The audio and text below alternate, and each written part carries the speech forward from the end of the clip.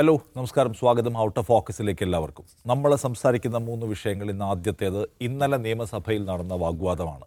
മുഖ്യമന്ത്രി പിണറായി വിജയൻ്റെ സുരക്ഷാ ക്രമീകരണങ്ങൾ നാട്ടിലെ സാധാരണ ജനങ്ങൾക്കുണ്ടാക്കുന്ന പൊല്ലാപ്പാണ് പ്രതിപക്ഷം നിയമസഭയിൽ അവതരിപ്പിച്ചത്. മുഖ്യമന്ത്രിക്കെതിരെ പ്രതിഷേധിക്കുന്ന യൂത്ത് കോൺഗ്രസ് പ്രവർത്തകരെ പോലീസ് കൈകാര്യം ചെയ്യുന്നതും അവരുടെ പ്രശ്നമായിരുന്നു. അപ്പോൾ അത് അങ്ങോട്ടും ഇങ്ങോട്ടും വലിയ പഞ്ച് ഡയലോഗുകൾ പറയുന്നതിൽ അവസാനിക്കുന്നതാണ് കണ്ടത്. മുഖ്യമന്ത്രി പിണറായി വിജയന് പേടിയാണെന്നൊക്കെ ചോദിക്കുന്നു പ്രതിപക്ഷം. പഴയ വിജയനായിരുന്നെങ്കിൽ ഞാനിതിന് മറുപടി പറഞ്ഞതെന്നാണ് പിണറായി വിജയൻ പറഞ്ഞ മറുപടി. ഇനി പൊതുവെ ഇപ്പോൾ ഇത്തരം ആക്ഷേപങ്ങളോട് ആരോപണങ്ങളോട് പിണറായി വിജയൻ മുഖ്യമന്ത്രി പറയുന്ന മറുപടി എന്തായിരിക്കും നമുക്ക് ഊഹിക്കാൻ പറ്റും. കാരണം അദ്ദേഹം എൻ്റെ പഴയ കാലത്തെ ഒരു വീരസാഹസിക കാലം അദ്ദേഹം എപ്പോഴും ഓർമ്മിപ്പിക്കും. ഇപ്പം ഞാൻ മുഖ്യമന്ത്രി ആയിരിക്കുമ്പോൾ എനിക്ക് സർപ്ലസ് കാറ്റഗറി എനിക്കുണ്ട്, വയനാട് MP അടക്കമുള്ളവർക്ക് ഒരേ കാറ്റഗറി സുരക്ഷയാണുള്ളതെന്ന് ന്യായം അദ്ദേഹം പറഞ്ഞു. ഒപ്പം അദ്ദേഹം പഴയ വിജയനായിരുന്നെങ്കിൽ എനിക്ക് ഈ പേടിയില്ലാത്ത കഥയൊക്കെ പറഞ്ഞെന്ന് അദ്ദേഹം പറയുകയും ചെയ്തു. പഴയ വിജയനെയും പുതിയ വിജയനെയും ഞങ്ങൾക്ക് പേടിയില്ലെന്ന് ആര് പറയുന്നു? VD സതീശനും പറയുന്നുണ്ട്.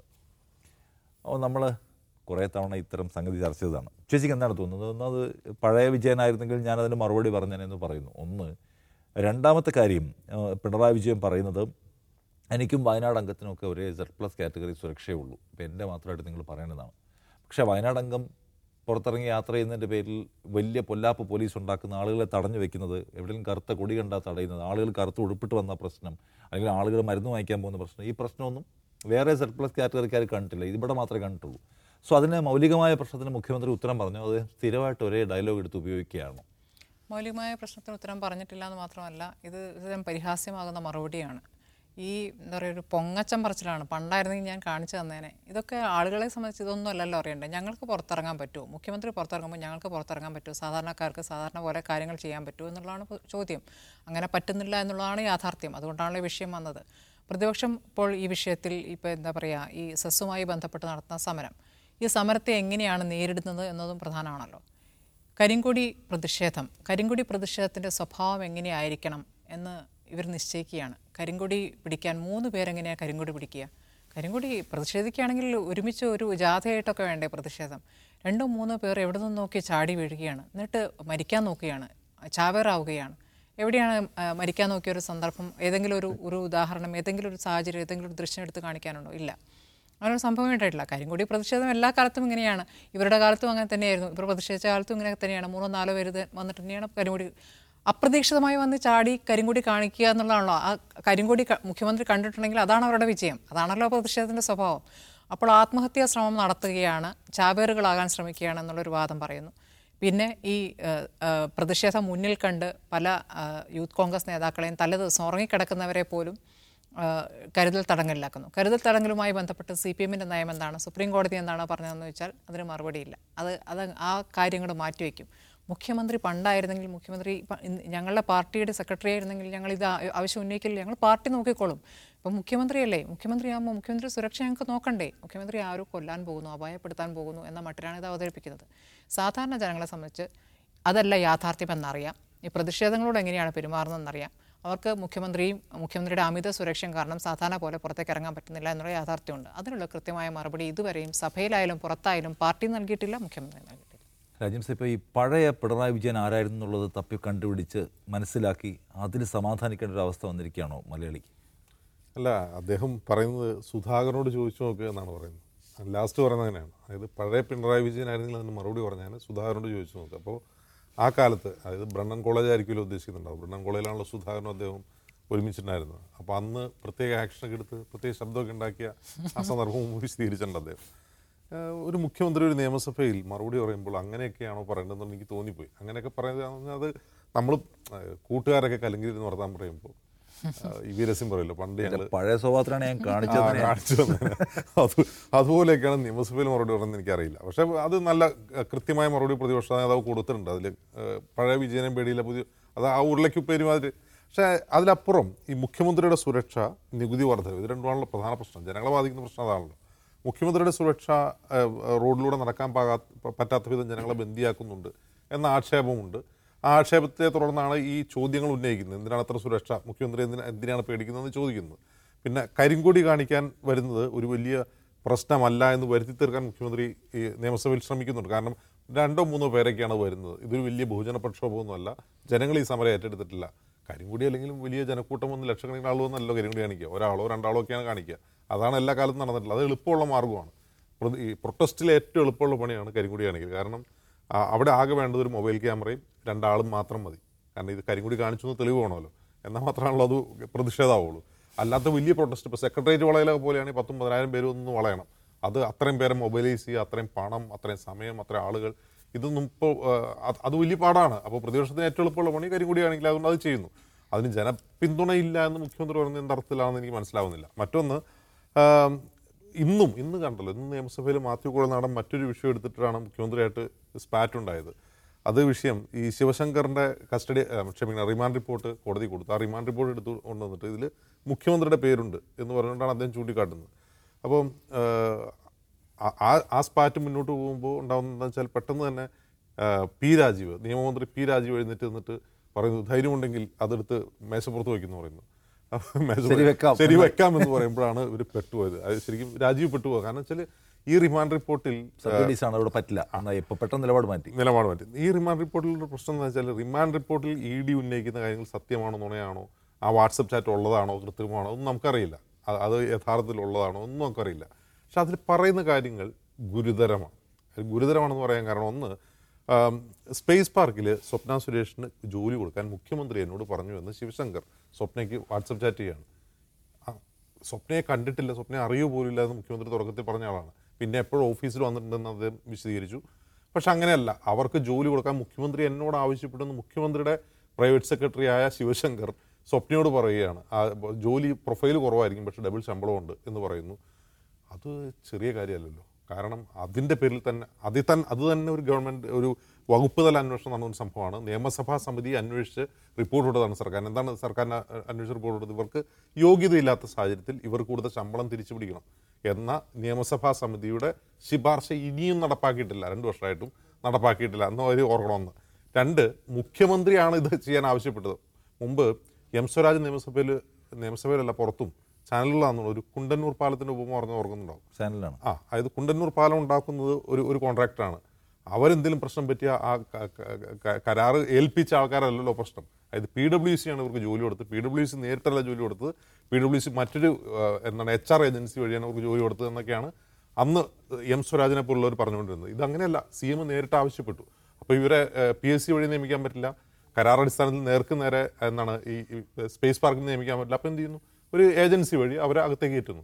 CM അങ്ങനെ ആവശ്യപ്പെട്ടിട്ടുണ്ടെങ്കിൽ അത് കുറെ കൂടി ഗുരുതരമായ ആരോപണം. അതിൽ പറയുന്ന ഒന്ന്, അങ്ങനെ ജോലി അവർക്ക് തരപ്പെടുത്തിയ ശേഷം ഞാനത് CM-നെ അപ്ഡേറ്റ് ചെയ്തിരുന്നു എന്നും അതിൽ പറയുന്നുണ്ട്. അപ്പോൾ ഇത് ചെറിയ സംഭവമല്ലല്ലോ. ഇത് ഞാൻ പറഞ്ഞ ലൈഫ് മിഷൻ അഴിമതിയൊക്കെ വിടുക, സ്വർണ്ണക്കടത്ത്, അത്തരം ആരോപണമൊക്കെ വിടുക. ഇങ്ങനെയൊരു സംഭവം ഉണ്ടായെങ്കിൽ ഇതിൽ വ്യക്തത വരുത്താൻ മുഖ്യമന്ത്രി തയ്യാറാവണ്ടേ? കുറഞ്ഞ പക്ഷം മാത്യു കുഴൽനാടൻ ഒരു രേഖ വെച്ച്, ഇത് റിമാൻഡ് റിപ്പോർട്ടാണല്ലോ, രേഖയാണല്ലോ, ഈ രേഖ വെച്ച് ഇതിൽ പറയുന്ന കാര്യങ്ങൾ സത്യമാണോ എന്ന് ചോദിക്കുമ്പോൾ അതൊക്കെ നുണയാണ് എന്ന് പറയാം. ആ വാട്സപ്പ് ചാറ്റ് സത്യമാണെന്ന് പറയാൻ പറ്റുമോ? ഇത് വാട്സപ്പ് ചാറ്റ് ഉദ്ധരിച്ചുകൊണ്ടുള്ള റിമാൻഡ് റിപ്പോർട്ടാണ്. റിമാൻഡ് റിപ്പോർട്ട് കോടതിയിലിരിക്കുന്ന രേഖയാണ്. എങ്കിൽ ഇതിൽ പറയുന്ന കാര്യം സത്യമാണെന്ന് ചോദിക്കുമ്പോൾ എന്തും വിളിച്ചു പറയാനുള്ള സ്ഥലമല്ല ഇത് എന്ന് പറഞ്ഞ ആളുകളുടെ വാടപ്പിക്കാൻ നോക്കി നടക്കില്ല. അത് ക്ലാരിറ്റി വേണം. കാരണം സർക്കാരിനൊന്നും വിളിക്കാൻ ക്ലാരിറ്റി വരുത്താൻ അതിലൊന്നുമില്ല. അന്ന് നടന്ന സംഭവങ്ങളിലൊക്കെയാണ് ഞാൻ ആവശ്യപ്പെട്ടിട്ടില്ല എന്ന് പറഞ്ഞ് ക്ലാരിറ്റി വരുത്തുന്നതിന് പകരം ക്ഷുഭിതനായി കഴിഞ്ഞാൽ ഈ മടിയിൽ കനമുണ്ടെന്ന് ജനങ്ങൾക്ക് തോന്നിപ്പോകും. ആയാലും മുഖ്യമന്ത്രി പിണറായി വിജയൻ പുറത്തിറങ്ങുമ്പോൾ ഉണ്ടാകുന്ന ആ സുരക്ഷ കാരണം ജനങ്ങൾക്കുണ്ടാകുന്ന പ്രയാസം, അതിനെക്കുറിച്ചാണ് നിയമസഭയിൽ ചർച്ച നടന്നത്. അതിൽ താൻ പുറത്തിറങ്ങുമ്പോൾ മാത്രം, Z+ കാറ്റഗറിക്കാരിൽ താൻ പുറത്തിറങ്ങുമ്പോൾ മാത്രം ആളുകൾക്ക് എന്തുകൊണ്ട് അവരുടെ സ്വൈര്യ ജീവിതം തടസ്സപ്പെടുന്നു, ആളുകൾക്ക് എന്തുകൊണ്ട് ഈ തരത്തിലുള്ള പ്രശ്നങ്ങൾ ഉണ്ടാകുന്നു, അല്ലെങ്കിൽ മുൻകാലത്തും തങ്ങളും രാഷ്ട്രീയ ആയുധമായി ഉപയോഗിച്ചിട്ടുള്ള കരിങ്കൊടി പ്രതിഷേധത്തെ ഇപ്പോൾ എന്തിന് തള്ളി പറഞ്ഞു? ഇതിനൊക്കെ ഒരു കൃത്യതയുള്ള ഉത്തരം പറഞ്ഞിട്ടില്ല. പഴയ കാലത്തെ ഓർമ്മപ്പെടുത്തുക മാത്രമാണ് പിണറായി വിജയൻ ചെയ്തത് എന്ന കാര്യത്തിൽ ഇപ്പോഴും ചില വ്യക്തത വരാൻ കിടപ്പുണ്ട്. രണ്ടാമത്തെ നമ്മുടെ വിഷയം കൊച്ചിയിലെ കുടിവെള്ള പ്രശ്നമാണ്. കഴിഞ്ഞ 1.5 മാസമായിട്ട് നിരന്തരമായ വാർത്തകൾ നിറഞ്ഞു നിൽക്കുന്ന ഒരു പ്രശ്നം. പശ്ചിമ കൊച്ചി വലിയ തോതിലുള്ള കുടിവെള്ള പ്രശ്നത്തെ അഭിമുഖീകരിക്കുകയാണ്. അത് പാഴൂരിലെ പമ്പിങ്ങുമായി ബന്ധപ്പെട്ട ഇഷ്യൂ ആണ്. അതങ്ങനെ അതിൻ്റെ മൂർധന്യാവസ്ഥ നിൽക്കുന്നതിന് മുമ്പ് കോടതിയിൽ വന്നിട്ടുണ്ട്. കോടതി ഇത് ഗുരുതരമായ പ്രശ്നമാണ്, വളരെ പെട്ടെന്ന് അഡ്രസ്സ് ചെയ്യണമെന്ന് ആവശ്യപ്പെട്ടിട്ടുണ്ട്. മറ്റൊന്ന്, ഇന്നിപ്പോൾ ഒരു പൈപ്പ് പൊട്ടിയിട്ടുണ്ട്, തമ്മനത്ത് പൈപ്പ് പൊട്ടി 2 ദിവസം കുടിവെള്ളം ആ പ്രദേശത്ത് ഉണ്ടാവില്ല എന്ന മുന്നറിയിപ്പ് തന്നെ കൊടുത്തിട്ടുണ്ട്. കൊച്ചി പോലെയുള്ള കേരളത്തിലെ ഏറ്റവും വലിയൊരു സിറ്റിയിൽ അവിടുത്തെ കുടിവെള്ള വിതരണമൊക്കെ എപ്പോഴും വളരെ കൃത്യമാണ്, അതിൻ്റെ ഫങ്ഷനിങ് ശരിയായി നടക്കുന്നുണ്ടെന്ന് ഉറപ്പുവരുത്തുന്ന സംവിധാനത്തിൽ വന്ന പാളിച്ചുകൊണ്ടായിരിക്കും ആളുകൾ ഇങ്ങനെ പ്രയാസപ്പെടുന്നത്. കുടിവെള്ളം മനുഷ്യൻ്റെ ബേസിക് നീഡാണെന്നിരിക്കുക, അതിന് ഇത്രയും ടൈം എടുക്കുക, ഇനിയും സമയം ചോദിക്കുക എന്ന് പറയുന്നത് ആരുടെ ഒരു പിഴവാണ്? എന്താണ് അജിംസിന് തോന്നുന്നത്? 1.5 മാസക്കാലമായി ഞങ്ങൾക്ക് കുടിവെള്ളം കിട്ടുന്നില്ല എന്ന് പറഞ്ഞൊരു വിഭാഗം ആളുകൾ കോടതിയിൽ പോകുമ്പോൾ കോടതി അതിനകത്ത് ഗൗരവസ്ഥിതി നോക്കിക്കാണുകയാണ്. സത്യത്തിൽ അതിനകത്ത് ഇനിയും അതിൻ്റെ ട്രയൽ റൺ വൈകുന്നു, അല്ലെങ്കിൽ തീരുമാനമായിട്ടില്ല, ഇനിയും ദിവസങ്ങൾ എടുക്കുമെന്ന് പറയുന്നു. ഇന്ന് രാത്രിയോടെ ശരിയാവുന്നു. അപ്പോൾ എന്താണ് അതിനകത്ത്, എവിടെയാണ് അതിനകത്ത് ഒരു ഫോൾട്ട് സംഭവിക്കുന്നത്? എവിടെയാണ് ഈ നമ്മൾ കൊച്ചി എന്ന് പറയുമല്ലോ, യഥാർത്ഥത്തിൽ നമ്മൾ കൊച്ചി എന്ന് പറയുന്നത് എറണാകുളത്തെയാണ്. ഏത്? എറണാകുളം, എടപ്പള്ളി, കളമശ്ശേരി, പാലാരിവട്ടം, ഈ ഏരിയ നമ്മൾ കാണുന്ന ഏരിയയാണ് നമ്മൾ കൊച്ചി എന്ന് പറയുന്നത്. യഥാർത്ഥത്തിൽ കൊച്ചി അതല്ല. യഥാർത്ഥ കൊച്ചി എന്ന് പറഞ്ഞാൽ തോപ്പുംകുടി പാലത്തിനപ്പുറമാണ്. അവിടെയാണ് കൊച്ചി കോർപ്പറേഷനിലെ ഏതാണ്ട് 55% ആളുകൾ താമസിക്കുന്നത്. പകുതിയിലധികം ആളുകൾ താമസിക്കുന്ന സ്ഥലം തോപ്പുംകുടി പാലത്തിനപ്പുറമുള്ള സ്ഥലത്താണ്. അതിനെ നമ്മൾ കൊച്ചി എന്ന് വിളിക്കാറില്ല. അത് നമ്മൾ വിളിക്കുന്നത് മട്ടാഞ്ചേരി എന്നാണ്. മനസ്സിലാവുണ്ടോ? യഥാർത്ഥത്തിൽ കൊച്ചി അതാണ്. അതിനെയാണ് നമ്മൾ പശ്ചിമ കൊച്ചി, മട്ടാഞ്ചേരി എന്ന് വിളിക്കുന്നത്. അതിനെയാണ്. അങ്ങോട്ടുള്ള വെള്ളമാണ് മുടങ്ങിയത്. അല്ലാതെ എടപ്പള്ളിയിലോ എറണാകുളം ടൗണിലോ വൈറ്റിലയിലോ കടവന്തറയിലോ അല്ല വെള്ളം മുടങ്ങിയത്. അപ്പോൾ എന്തുകൊണ്ടാണ് ഒരു മാസം കൊച്ചി കോർപ്പറേഷനിൽ ഒരു കോർപ്പറേഷനാണ്, ഒരു നഗരമാണ്, ആ നഗരത്തിൽ ഒരു മാസം വെള്ളം മുടങ്ങി, പൈപ്പ് വെള്ളം മുടങ്ങിയിട്ടും ഒരു പ്രശ്നവുമില്ല? ഇത് തിരുവനന്തപുരത്ത് നിന്നൊന്ന് ആലോചിക്കാൻ പറ്റുമോ? തിരുവനന്തപുരം നഗരത്തിൽ ഒരു മാസം ഏതെങ്കിലും വാർഡുകളിൽ, ഏതെങ്കിലും ഒരു പകുതിയോളം വാർഡുകളിൽ വെള്ളം മുടങ്ങുന്നതായിട്ട് നമുക്ക് ആലോചിക്കാൻ പറ്റും? പറ്റില്ല. കൊച്ചിയിൽ ഇത് പറ്റുന്നത് എന്തുകൊണ്ടാണെന്ന് വെച്ചാൽ ഇത് പശ്ചിമ കൊച്ചി ആയതുകൊണ്ടാണ്. പശ്ചിമ കൊച്ചി ആയത് എന്താണെന്ന് വെച്ചാൽ കൊച്ചി കോർപ്പറേഷനിലെ ഏറ്റവും പിന്നോക്ക ജനവിഭാഗങ്ങൾ താമസിക്കുന്ന സ്ഥലമാണ്. കേരളത്തിലെ ഏറ്റവും കൂടുതൽ ചേരികളുള്ള പ്രദേശമാണ്. ഏറ്റവും കൂടുതൽ ഭൂരഹിതരും ഭവനരഹിതരുമായിട്ടുള്ള ആളുകളാണ്. ആ മേഖലയിൽ താമസിക്കുന്നതിൽ ഭൂരിഭാഗം ആളുകളും ബിലോ പോവർട്ടി ലൈനിലുള്ള ആളാണ്, സാധാരണക്കാരാണ്, തൊഴിലാളികളാണ്. അപ്പോൾ ഇതിൽ കൃത്യമായൊരു വിവേചനമുണ്ട്. അപ്പോൾ ഇന്ന് ഇപ്പോൾ ആ പാഴൂർ പമ്പ് കേടായി, ഒരു മാസം കഴിഞ്ഞ് നന്നാക്കിയാൽ മതി. അവിടെ വേറൊരു പുതിയ പമ്പ് വാങ്ങിക്കൊണ്ടെന്ന് വയ്ക്കണം, അല്ലെങ്കിൽ പുതിയ റിപ്ലേസ് ചെയ്യണം, വേറൊരു പമ്പ് കൊണ്ടുവന്ന് റിപ്ലേസ് ചെയ്യണം. സർക്കാരിന് പോലും തോന്നാത്തത് ഇത് ലുലു മാളിലേക്കും അല്ലെങ്കിൽ അതിനകത്തോടുള്ള മാരിയറ്റ് ഹോട്ടലിലേക്കുമുള്ള വെള്ളമല്ല. ആണെങ്കിൽ ആ പമ്പ് അന്ന് രാത്രി അത് റീപ്ലേസ് ചെയ്യാൻ ഒരു സംശയ കാര്യത്തിൽ വേണ്ട. ഇപ്പോൾ ഇന്ന് റോഷി അഗസ്റ്റിൻ ജലവിഭവ മന്ത്രി നിയമസഭയിൽ മറുപടി പറയുന്നത് കേട്ടു. ഞങ്ങളത് വളരെ പെട്ടെന്ന് തന്നെ കൈകാര്യം ചെയ്തു. വളരെ പെട്ടെന്ന് അത് കുടിവെള്ളം ടാങ്കറിൽ എത്തിച്ചു. 40 ലക്ഷം ലിറ്റർ വെള്ളം അവിടെ എത്തിച്ചു. അവിടുത്തെ ജനസംഖ്യ എത്രയാണെന്നറിയാം? അവിടുത്തെ ജനങ്ങൾ ഈ 40 ലക്ഷം ലിറ്റർ വെള്ളം ഒരാഴ്ച കൊടുത്തു എന്നാണ് പറയുന്നത്. ഒരാഴ്ച കൊണ്ട് 40 ലക്ഷം ലിറ്റർ വെള്ളം അവിടെ കൊടുത്തു. നമ്മുടെയൊക്കെ വീട്ടിൽ ഒരു ദിവസം എത്ര ലിറ്റർ വെള്ളം ഉപയോഗിക്കുന്നുണ്ടെന്ന് അറിയാം? അങ്ങനത്തെ എത്ര കുടുംബം പശ്ചിമ കൊച്ചിയിലുണ്ടെന്നറിയാം? 40 ലക്ഷം എന്നൊക്കെ പറഞ്ഞ് നിയമസഭയിൽ വീമ്പ് പറയുകയാണ്. അപ്പോൾ ഇന്നിപ്പോൾ ഉണ്ടായതൊന്നും മറ്റൊരു പഴയ പൈപ്പ് ലൈൻ പൊട്ടി. അത് ആലുവ എന്നുള്ള പമ്പ് ഹൗസിൽ നിന്ന് വരുന്നതാണ്, പാഴൂർ എന്നുള്ളതല്ല. അത് പഴയ പൈപ്പ് ലൈനാണ്. അത് പൊട്ടിയത് എവിടെയാണ്? നഗരത്തിലാണ്, തമ്മനത്തിലാണ്. അത് ഇന്ന് രാത്രി പരിഹരിക്കും. വിത്തിൻ 2 days അത് പരിഹരിക്കുക. റോഡും ശരിയാവും. ഒരു മാസം അത് വൈകില്ല. ഇതാണ് അവിടുത്തെ പ്രശ്നത്തിൻ്റെ മർമ്മം എന്ന് പറഞ്ഞാൽ അതാണ്. ഇനി മറ്റൊരു വലിയ പ്രശ്നം വരാൻ പോവുകയാണ്. അത് നമ്മൾ നേരത്തെ ചർച്ച ചെയ്തതാണ്, പ്രൈവറ്റൈസേഷൻ. അതായത് കൊച്ചിയിലും തിരുവനന്തപുരത്തെയും കുടിവെള്ള വിതരണം സ്വകാര്യ കമ്പനികളെ ഏൽപ്പിക്കുകയാണ്. ADB വായ്പ എടുത്ത്. ADBയുടെ നിർദ്ദേശമാണ് അത് സ്വകാര്യ കമ്പനികളെ ഏൽപ്പിക്കണം എന്നുള്ളത്. സഭയിൽ മന്ത്രി നിഷേധിച്ചിട്ടുണ്ട്, കൊടുക്കുന്നില്ല എന്ന്. അപ്പോൾ നമ്മുടെ കയ്യിലിരിക്കുന്ന ഇതോ DPR ടെൻഡർ നടപടികളോ സഭയിലൊക്കെ ഇല്ലയെന്ന് പറയാൻ പറ്റുമോ? എനിക്കറിയില്ല, എനിക്ക് മനസ്സിലാവുന്നില്ല. അത് DPR ഉണ്ട്. വാട്ടർ അതോറിറ്റി ജീവനക്കാർ സെക്രട്ടറിയേറ്റിന് മുമ്പിൽ സമരത്തിലാണ്. അങ്ങനെ അവരോട് പറഞ്ഞാൽ ആദ്യം അങ്ങനെ ഇല്ലയെന്ന് അവരോട് പറഞ്ഞാൽ അവർ സ്വകാര്യവൽക്കരിക്കുന്നില്ല എന്നാണ് പറഞ്ഞത്. ഇതിൽ DPR പ്രധാന നിർദ്ദേശം സ്വകാര്യവൽക്കരണമാണ്. അതിന് ടെൻഡർ അവർ സ്വകാര്യവൽക്കരിക്കുന്നില്ല, പിന്നെ ടെൻഡർ എന്തിനാണ്? ടെൻഡർ ഡോക്യുമെൻ്റ് ഉണ്ട് നമ്മുടെ കയ്യിൽ. ടെൻഡർ നടന്നുകൊണ്ടിരിക്കുകയാണ്, എന്നിട്ട് സ്വകാര്യവൽക്കരിക്കുന്നില്ല എന്ന തരത്തിലാണ് പറയുന്നു. അപ്പോൾ എന്തും പറയാവുന്ന ഒരു സ്ഥലമായി നിയമസഭ മാറിയിരിക്കുകയാണ്. വാർത്ത വരുമ്പോൾ നിഷേധിക്കേണ്ട സ്ഥലം കൊച്ചിയുടെ കാര്യമാണ് നമ്മൾ സംസാരിക്കുന്നത്. അതെ, അല്ല കൊച്ചിയുടെ കാര്യം ഈ പറഞ്ഞ മാതിരി ഇപ്പം നഗരത്തിലെ പ്രശ്നം പരിഹരിക്കുമെന്ന് പറഞ്ഞാലും ഈ എന്താ പറയുക, കോർപ്പറേഷനുമായി ബന്ധപ്പെട്ടായാലും എപ്പോഴും അഴിമതി അല്ലേ? സാധാരണ ജനങ്ങളിപ്പോൾ ഓടയിലെ പ്രശ്നമൊക്കെ എല്ലാ തവണയും അത് നഗരവുമായി ബന്ധപ്പെട്ടാണ്, അതെപ്പോഴും കേൾക്കുന്നതാണ് കൊച്ചി നഗരത്തിൽ നിന്ന്. ഇപ്പോൾ ഈ കുടിവെള്ള പ്രശ്നം, ഈ പൈപ്പ് പൊട്ടി 40 വർഷം പഴക്കമുള്ള പൈപ്പാണത്രേ. അപ്പോൾ അത് പലതവണ ഇപ്പോൾ നമ്മുടെ ഈ രാവിലെ ഈ വാർത്ത വന്ന ഘട്ടത്തിൽ മുൻ മേയറോട് സംസാരിക്കുകയാണ്, ടോണി ചമ്മണി. അദ്ദേഹം പറഞ്ഞത് നേരത്തെ അദ്ദേഹം മേയറായിരിക്കുന്ന സമയത്തും ഈ പ്രശ്നം ഉണ്ടായിരുന്നതാണ്. അന്ന് ഇത് മാറ്റണമെന്ന് പറഞ്ഞാണ് വാട്ടർ അതോറിറ്റി അത് ചെവി കൊണ്ടില്ല എന്നുള്ളതാണ്. ഇപ്പോൾ ഇടയ്ക്കിടയ്ക്ക് ഈ പ്രശ്നം ഉണ്ടാകുന്നു. എത്ര വെള്ളം പാഴായി പോകുന്നു. വെള്ളം പാഴാകുക മാത്രമല്ല, ഈ വെള്ളം പോകുന്ന ഘട്ടത്തിൽ ആ റോഡ് മുഴുവൻ തകർന്ന് വലിയ ഗർത്തം ഉണ്ടായിരിക്കുക. അപ്പോൾ ആ റോഡ് പണി എന്താണ്? ഓരോ കാര്യങ്ങളായിട്ട് ഇങ്ങനെ പുറത്തു വരികയാണ്. മുഴുവൻ അഴിമതിയുടെ കഥകൾ മാത്രമാണ് കൊച്ചിയിലുള്ളത്. അപ്പോൾ ഈ 2 ദിവസത്തിനുള്ളിൽ പരിഹരിക്കുമെന്ന് പറയുമ്പോൾ 2 ദിവസം ഈ നഗരത്തിലേക്ക് വെള്ളമില്ല. യെസ്, കൊച്ചിയിൽ, പശ്ചിമ കൊച്ചിയിൽ 1.5 മാസത്തോളം ആളുകൾക്ക് വെള്ളം കിട്ടുന്നില്ല, കുടിവെള്ളം കിട്ടുന്നില്ല എന്ന് വെച്ചാൽ അത് സമ്പൂർണ്ണമായും അഡ്മിനിസ്ട്രേഷൻ്റെ പരാജയമാണ്. കുറച്ചൊരു കടത്തി പറഞ്ഞാൽ ഒരു വിവേചന സമീപനമാണ് എന്നുകൂടി പറഞ്ഞാലും തെറ്റുണ്ടാവില്ല. അതുകൊണ്ട് വേഗത്തിൽ അതിന് പരിഹാരം ഉണ്ടാക്കാൻ കഴിയട്ടെ അതിൻ്റെ അഡ്മിനിസ്ട്രേഷനെന്ന് നമുക്ക് ആശിക്കാം. മൂന്നാമത്തെ വിഷയം, KSRTC വലിയ തോതിലുള്ള സിങ്കിങ് സ്റ്റേജിലാണ്. അത് വലിയ പരാധീനതകളെ അനുഭവിക്കുകയാണ് എന്ന് നമുക്കറിയാം. അതിൻ്റെ ഭാഗമായി ഇനി കിട്ടുന്ന പൈസയ്ക്കനുസരിച്ച് കൂലി കൊടുക്കുന്നവരെ പ്രഖ്യാപിക്കുന്ന വിചിത്രമായ നടപടികൾ KSRTCയിൽ നിന്ന് കാണുന്നുണ്ട്. ഗഡുക്കളായാണ് കൊടുക്കാൻ പോകുന്നതൊക്കെ. CITU അടക്കമുള്ള യൂണിയനുകൾ സമരത്തിലാണ്. പുതിയൊരു സംഗതി വരുന്നത് എന്താണ്? വിദ്യാർത്ഥികളുടെ കൺസെഷനകത്ത് ഇടപെട്ടിരിക്കുന്നു എന്ന് വെച്ചാൽ ഈ 25 വയസ്സ് കഴിഞ്ഞ വിദ്യാർത്ഥികൾക്ക് ഈ കൺസെഷൻ കൊടുക്കില്ല. അച്ഛനും അമ്മയും ആദായ നികുതി അടയ്ക്കുന്ന ആളുകളാണെങ്കിൽ അതിൻ്റെ കൺസെഷൻ കിട്ടില്ല. സ്വകാര്യ മേഖലയിലെ കുട്ടികളുടെ കൺസെഷനകത്തൊരു വെട്ടൽ കൊണ്ടുവന്നിരിക്കുന്നു. അങ്ങനെ കൺസെഷൻ്റെ കാര്യത്തിൽ ഒരു റീതിങ്കിങ്ങിലേക്ക് പോവുകയാണ് KSRTC. അങ്ങനെ ശുപാർശ സമർപ്പിച്ചിരിക്കുകയാണ്. അതിനെ തൊട്ട് പിന്നാലെ ഇപ്പോൾ പ്രൈവറ്റ് ബസ് ഓപ്പറേറ്റേഴ്സ് അസോസിയേഷൻ കൂടി ഈ ആവശ്യം ഉന്നയിച്ചിട്ടുണ്ട്. കൺസെഷൻ എന്ന് പറയുന്നത് 18 വയസ്സിന് മുകളിലുള്ള ആൾക്ക് കൺസെഷൻ കൊടുക്കാൻ കഴിയില്ല. അതിനകത്തൊരു മാറ്റം വേണമെന്ന് അവർ ആവശ്യപ്പെട്ടിരിക്കുന്നു. ഇല്ലെങ്കിൽ അടുത്ത മാസം മുതൽ സമരത്തിലേക്ക് പോകുമെന്ന് അവരും മുന്നറിയിപ്പ് നൽകിയിരിക്കുകയാണ്. KSRTCയുടെ പ്രശ്നം സവിശേഷമാണ്. പക്ഷേ കൺസെഷൻ എടുത്ത് കളയാനുള്ള തീരുമാനം, ഇങ്ങനെ ഏകപക്ഷീയമായ തീരുമാനം എടുക്കുന്നത് എന്തുമാത്രം ശരിയാണ് എന്നതാണ്. അജിംസ്, അതിനകത്ത് ഒരു സർക്കാരിൻ്റെ നയവുമായി ബന്ധപ്പെട്ട കാര്യമാണല്ലോ. പിന്നെ നമ്മുടെ സൗജന്യ വിദ്യാഭ്യാസവുമായി ബന്ധപ്പെട്ട, പൊതുവിദ്യാഭ്യാസ നയവുമായി ബന്ധപ്പെട്ട ഒരു സംഗതിയാണ് ഈ നിലയ്ക്കുള്ള യാത്രാ സൗജന്യം. അപ്പോൾ KSRTCക്ക് അതിൻ്റെ 933 കോടി രൂപയുടെ അങ്ങനെ നഷ്ടമോ അല്ലെങ്കിൽ ലോസോ ഉണ്ടായിട്ടുണ്ട് വിവിധങ്ങളായ സൗജന്യങ്ങൾ വഴി. അതിന് ഈ വിദ്യാർത്ഥികളുടെ കൺസെഷൻ പിടിക്കണമെന്ന് KSRTC ഒറ്റയ്ക്ക് തീരുമാനിക്കുന്നതിലൊരു പ്രശ്നമുണ്ടോ?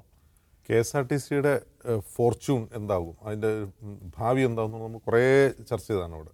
ഇന്ന് ഇപ്പോൾ എടുത്തുള്ള തീരുമാനമുണ്ടല്ലോ ഈ വിദ്യാർത്ഥി കൺസെഷൻ, അത് KSRTCക്ക് വേണ്ടിയേ അല്ല, അത് സ്വകാര്യ ബസ്സുകൾക്ക് വേണ്ടിയാണ്. കാരണം നിഷാദ് നാല് ചോദിക്കുക, കേരളത്തിൽ എത്ര റൂട്ടുകളുണ്ട് KSRTC മാത്രം ഓടുന്ന ബസ് റൂട്ടുകൾ എത്രയുണ്ട്? എനിക്കറിയാവുന്ന ഒന്ന് എറണാകുളം ജില്ലയിൽ ആലുവ പെരുമ്പാവൂർ റൂട്ട് KSRTC മാത്രം ഓടുന്നുള്ളൂ. അങ്ങനെ വളരെ അപൂർവം വിരലെണ്ണാവുന്ന റൂട്ടുകളെ KSRTC മാത്രം ഓടുന്നുള്ളൂ. ഇനി KSRTCയും പ്രൈവറ്റ് ബസ്സും ഒരുമിച്ച് ഓടുന്ന റൂട്ടുകളിൽ വിദ്യാർത്ഥികൾ ഏത് ബസ്സിലാണ് പോവുക? KSRTC പോകും, പ്രൈവറ്റ് ബസ്സിലാണ് പോവുക. കേരളത്തിൽ കൂടുതലും പ്രൈവറ്റ് ബസ്സാണ്. അപ്പോൾ ഈ എടുത്ത തീരുമാനം KSRTCക്ക് വേണ്ടിയാണെന്ന് തോന്നിപ്പിക്കുന്നത് പ്രൈവറ്റ് ബസ്സുകൾക്ക് വേണ്ടിയാണ്. കാരണം ഈ തീരുമാനം വരുന്ന ഉടൻ തന്നെ പ്രൈവറ്റ് ബസ് ഓണേഴ്സ് പറഞ്ഞിട്ടുണ്ട് സമരം ചെയ്യും, പൂർണ്ണമായിട്ട് ഒഴിവാക്കണം. കാരണം അതവർ സമരം ചെയ്ത് നേടിയതാണ് കാണിക്കാൻ വേണ്ടിയാണ് ഈ തീരുമാനം. പ്രൈവറ്റ് ബസ്സുകൾക്ക് വേണ്ടി ഉള്ള ഒരു തീരുമാനമാണ്. പ്രൈവറ്റ് ബസ്സുകൾ നേരത്തെ മുതലേ ആവശ്യപ്പെടുന്ന ഒരു കാര്യമാണ്. KSRTCക്ക് ഇപ്പോൾ വിദ്യാർത്ഥി കൺസെഷൻ വെട്ടി കുറച്ചുകൊണ്ട് KSRTC നഷ്ടം കുറയാനോ എന്തെങ്കിലും തരത്തിൽ KSRTC രക്ഷപ്പെടാനോ പോകുന്നില്ല. KSRTC കണ്ടോ, വരുമാനം കിട്ടിയാൽ ശമ്പളം തരാമെന്ന് പറയുന്ന ഒരു മാനേജ്മെൻറ്റ് ലോകത്ത് അങ്ങനെ എന്തെങ്കിലും ഒരു മാനേജ്മെൻ്റ് ഉണ്ടോ? ഒരു പെട്ടിക്കടക്കാരൻ ഒരാളെ പണിക്ക് നിർത്തിയാൽ പോലും അങ്ങനെ പറയും, നാളെ എനിക്ക് ഇത് വിറ്റ് എന്തെങ്കിലും കിട്ടിയാൽ എനിക്ക് കാശ് തരാമെന്ന് പറയും. അങ്ങനെ ഒരു മാനേജ്മെൻറ്റ് പറയുന്നതിൽ അതിനർത്ഥം ഞാൻ ഉറച്ച് വിശ്വസിക്കുന്നു KSRTC പൂട്ടാൻ പോകണമെന്നാണ് അങ്ങനെ ഒരാൾ പറയുന്നുണ്ടെങ്കിൽ. കാരണം അത് കൃത്യമായ സന്ദേശം കൊടുക്കുകയാണ് തൊഴിലാളികൾക്ക്, ഇവിടെ നിന്നിട്ട് കാര്യമൊന്നുമില്ല. കാരണം അങ്ങനെ ഒരു അനിശ്ചിതാവസ്ഥയിലായ ഒരു ജോലിയിൽ നമ്മൾ നിൽക്കുമോ? നമുക്ക് ശമ്പളം തരാം, ഇവിടെ എന്തെങ്കിലും വരുമാനം കിട്ടിയ ശമ്പളം തരാമെന്ന് പറഞ്ഞാൽ നമ്മളോട് നിൽക്കും, ഇല്ലല്ലോ. അപ്പോൾ അത് കൃത്യമായ മെസ്സേജാണ് തൊഴിലാളികൾ കൊടുത്തുള്ളത്. ഇത് ചെയ്യുന്നത് കൃത്യമായും ഈ പ്രൈവറ്റ് ബസ്സിന് വേണ്ടിയാണ്. ഇനി ഇതിലെ നീതി, അതായത് വിദ്യാർത്ഥികൾക്ക് കൺസെഷൻ കൊടുക്കണോ വേണ്ടേ, അത് കുറേ കൂടി ഡിബേറ്റബിൾ ആയിട്ടുള്ളൊരു കാര്യമാണ്. കാരണം അതൊരു പോപ്പുലിസ്റ്റ് ഒരു ഡിമാൻഡാണ് ഈ വിദ്യാർത്ഥി കൺസെഷൻ. വിദ്യാർത്ഥികൾ സമരം ചെയ്ത് നേടിയെടുത്ത ഒരു അവകാശമാണ് ഈ യാത്രാ സൗജന്യം എന്നുള്ളത്.